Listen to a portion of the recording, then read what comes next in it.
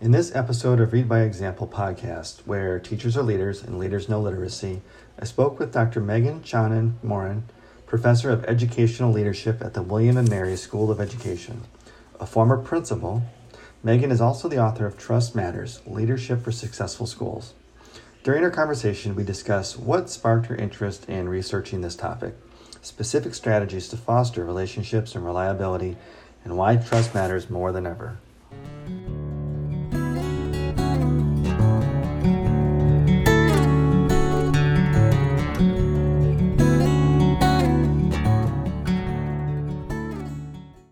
Welcome, Megan. Glad to have you on here.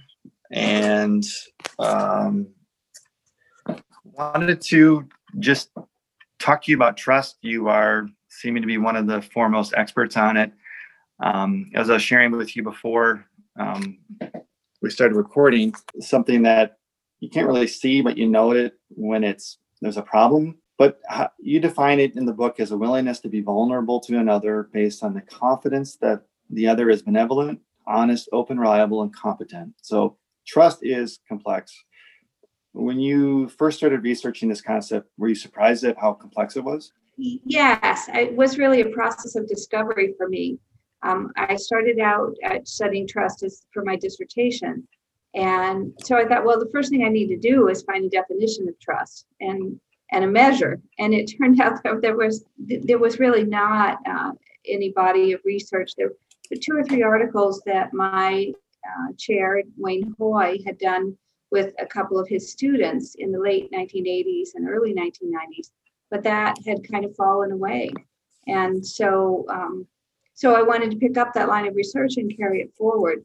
But looking around for a definition, I found that many scholars just assumed that everybody would know what trust was and didn't bother to define it. And when they did define it, everybody defined it in a different way. So I was, because there was so little research in educational leadership or even in education more broadly, I ended up looking across psychology and business literature and philosophy and across many different fields. And that's where I found many different definitions. And so I started collecting those definitions and then eventually did kind of a qualitative analysis, just kind of a sort of the different facets that were raised across the different literature. So that this definition really isn't original to me. It's really a composite of other people's thinking, other people's ideas, but taking those facets that seem to be most salient across definitions, and then testing them empirically, and testing them both with some quantitative analysis, and it turned out all 5 of those facets do co-vary. When one falls down, trust falls down, and they all tend to be low. And if one's high, they all tend to be high. So they do seem to operate as a set of criteria, at least within the context of educational leadership. I can't make that claim, don't want to make that claim more broadly. There may be fields like how you trust a surgeon or how you trust your accountant. All those 5 facets might not be relevant, but within school leadership, the work that we do, those 5 facets have empirical evidence, both quantitative and qualitative, have affirmed that those are important for both school leaders and for teachers, for educators. I wonder too if your definition with the 5 facets helps it align with the incredible complexity of being a school leader. You might need it to be that wide and that nuanced, and but that's what I appreciate about your book. You took those 5 facets throughout the entire text, but then supported it throughout the way with a lot of quantitative types of studies that, as you said, supported what you were finding. And you were an elementary principal, correct, in Chicago? Yeah, in Chicago, yes. Yeah. And how long were you principal there? 14 years. Okay. So you've got that lived experience too of leading a school. And how did your experience as a principal pique your interest in trust, as an eventual focus for your studies? Well, I set up, my school in Chicago was a school that I founded, and it was a small school, just 64 students in 4 multi-age classrooms, kindergarten through 8th grade. in this low-income neighborhood that had one of the lowest performing schools in the city of Chicago. And so we were working with kids who were living in difficult circumstances. And I wanted to have the opportunity to try out progressive teaching methods and see if our results might be different. And really, we found that they were. But we had this lovely, lovely school and we lived off of hand-me-downs from the North Shore of Chicago and throughout Chicagoland.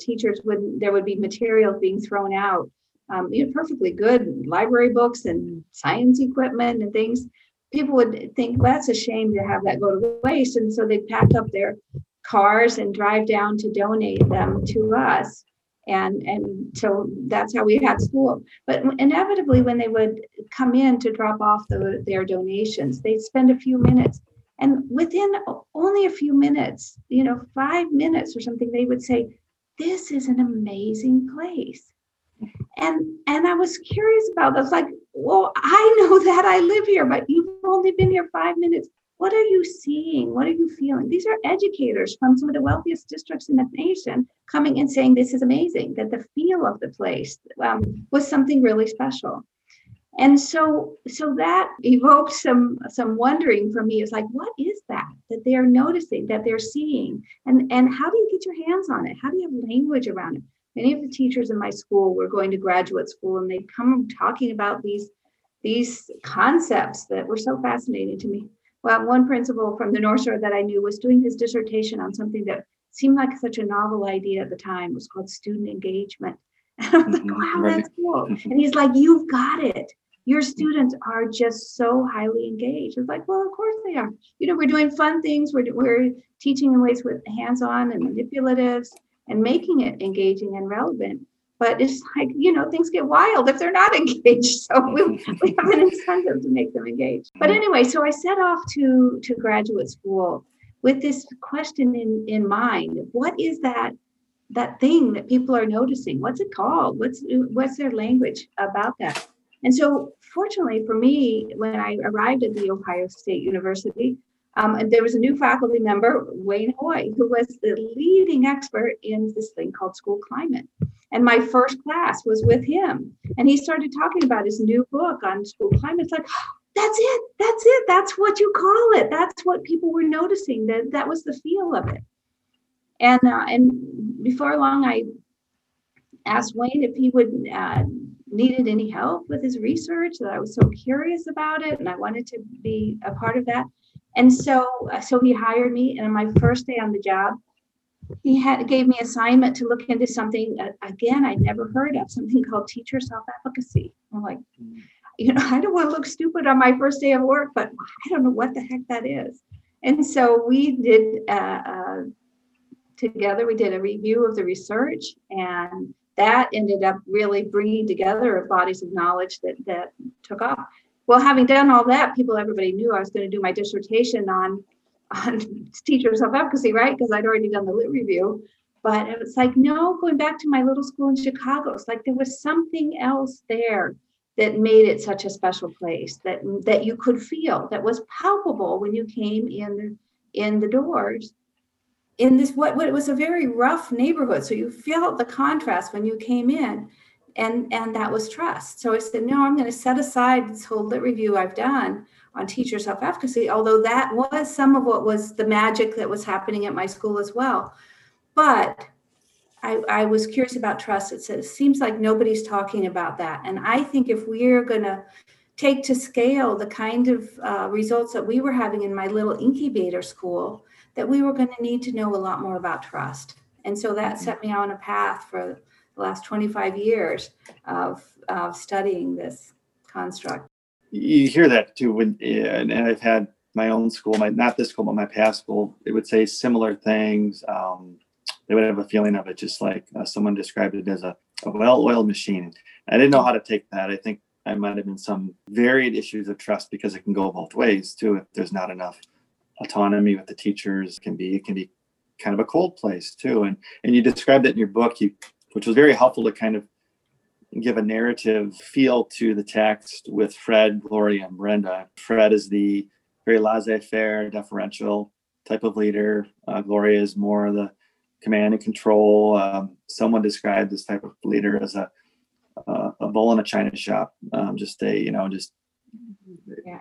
not a lot of empathy toward how others are feeling, perceiving reality. And then there's Brenda, who's not perfect. You nicely describe her as human like the rest of us, but has that kind of that balance of both support and challenge when leading the school. So that kind of gets into the brass tacks here of just what are some strategies of being a Brenda, I guess, that just on the top of your mind that people can employ today, tomorrow, for achieving and maintaining this balance of support and challenge, which builds trust. Yes. And all three of those principals were real people. I interviewed teachers from their schools and described it. And it was only later when I was analyzing the data, I was like, oh, wait a minute, these really fit with the schema of leadership of on this continuum of relationship, higher, low in relationship, and higher, low in task. And so we saw the disastrous outcomes of very well-meaning. Fred and Gloria were both very well-meaning, but Fred was too willing to give up on the task dimension of his work in the interest of having positive relationships with others, which ironically then led to not positive relationships. Although people liked him, they were really annoyed that he wasn't doing his job. He wasn't stepping up to the plate and doing what they needed him to do to hold people accountable. And then there was Gloria, who, let go of the relationship dimension.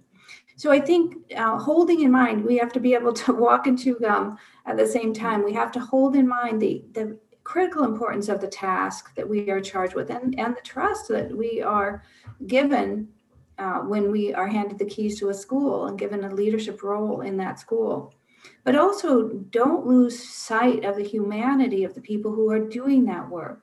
To recognize as a school leader, you're not the one delivering the core mission of the school. The teachers are at the top. So when I talk about professionalism versus bureaucracy, we think of a pyramid org chart in a bureaucratic organization where the leaders are at the top. And there's certain assumptions people make as they move up through the leadership ranks. But in a professional organization, I like to flip that and say it's those who are delivering the core mission of the organization who are the ones whose work is the most essential to our collective outcomes. And so in schools, those are the teachers. One principal I talked to said there's only two kinds of people in the school. There are the teachers and those who support the work of teachers. And I like that notion of school leadership because I think it lends us to a professional orientation where our work is we're not stepping up into leadership with coercive authority to make people do things and issue orders. We are there to support the work of professionals and do everything that we can to make sure that their work is buffered from interruptions, from other things that would distract from the quality of their work, because that's everything. What's happening in those classrooms is everything for us, and we have to honor that and recognize that that is happening through the people who are delivering that instruction, the teachers and the other staff, in people in different kinds of roles. But we need to have positive relationships with those people. So we need to earn their trust if we're going to ask them to take the risk that trying out new instructional strategies or implementing a new curriculum involves. We need to recognize that we're asking them to take risks and create an environment of safety and of caring so that they can feel confident in trying something new that may or may not work out. Like, let's do our best thinking about this, but first couple times we can expect an implementation dip. It's going to get harder before it gets easier. And so teachers need to know that their principal is there to back them up. We are experiencing a significant implementation dip right now, as you can imagine, with just the situation with being remote or hybrid. And we've been in virtual, my own school for now 2 weeks. And it just seems like trust matters more than ever because we're at a distance and people need our support. But it's hard to give that support when we're all in different spaces. And I'm sure you would agree that trust matters more than ever. Any specific recommendations for online spaces? between for their relationships? Yeah, I think it's become much more difficult because we've lost those informal interactions, the exchanges that just happen as we pass in the hall or we first greet each other in the morning. So the ways that we can convey benevolence in asking about somebody's family member who's ill or things that we're aware of, or just even some shared jokes that we can kind of banter, a little bit of banter with each other as we engage for the day, that convey a sense, I like you, I care about you. You matter to me as a human being. Before we start the day, before we start our task, I want to convey that that you're somebody who matters to me. And so when we get in online spaces, we're very task focused. I mean, we tend to be. We get on there at a certain time, we get our work done. We're all aware of Zoom fatigue, so we try to get in and out as quickly as we can. And so that has lended us, we're leaning over to Gloria's point of view here, that sort of all task and little relationship. So we've got to be intentional about the ways that we cultivate that sense of care for people. So, trying to balance that out with not then saying, well, I want you to show up for more time on Zoom so I can let you know I care about you, which may or may not be. I mean, maybe they really would like some help and support. And so being available as an instructional leader, if you're having trouble with this or that, let's talk about it. I want to be your thinking partner. But there may be other ways that we have to invent to convey a sense of benevolence and genuine caring for the whole person, for what's going on, because this is such a stressful time for people, just in lives in general. And that certainly affects our teachers. We still have our monthly staff meetings. We do them on Zoom. Just thinking about being intentional with showing that we care. We've started our meetings with just, what has your attention right now, and trying to embed some humor. And then at the end of the session, it's optional, but we have a mindful moment where people can stick around and just take some time to some reflective, meditative activities to kind of take care of the social emotional side of that. I'm already thinking about next year and looking forward to being back in physical classrooms. And one of my fears, though, is that I see some inequities have really surfaced from this, in terms of access, home environment. Just some spaces are just not designed well for learning. And we're seeing that to the point where we're trying to even bring in a few kids who we just know aren't going to be successful online and taking that risk. But once we get back, we want to make sure we're trying to address some of these issues that have come up. And when reading your book, trust mitigates some of the effects of trauma, poverty, other life factors, to the point where it's not a significant factor if high levels of trust are present in terms of student achievement. It may be a significant factor, but we can get through that. It won't take as big a hit on learning. Yes, and so trust becomes even more important for those, like the school that you were in. It enhances that and hopefully helps it make it better. How might schools change going back? Seeing some of these inequities, especially around access to various resources. To better partner with families and communities. What were some things you did as a principal, or what did you see other principals doing in your research to develop that? Yeah, well, I think what we're doing now is going to impact how things are then, because families are going to know. I think we're just going to have to work a lot harder to demonstrate our care now when families are in such distress.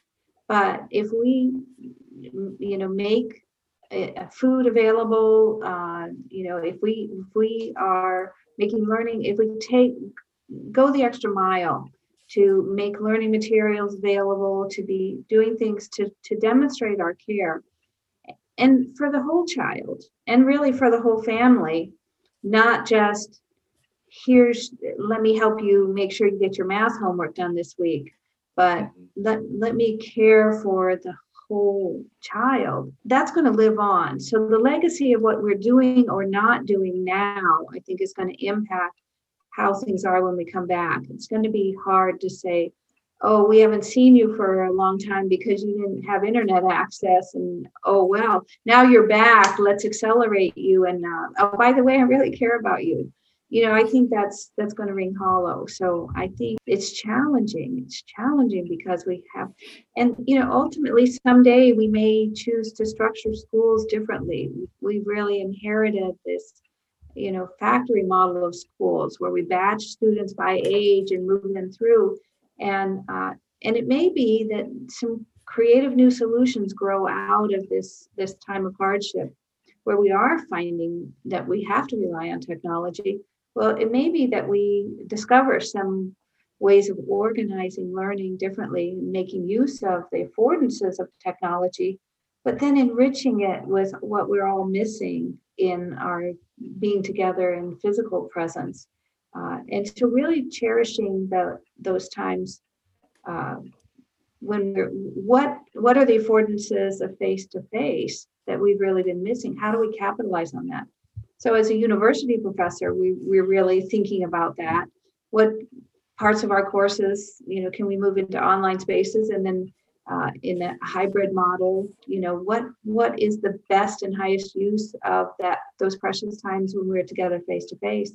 Well, I hope we're going to think about face to face instruction differently, that we don't just go back to what we were doing, but figure out what is technology best for, and let's use that so that we can make the face-to-face time even more engaging, even more relevant, even better than it has been at accomplishing our larger goals of deeper learning.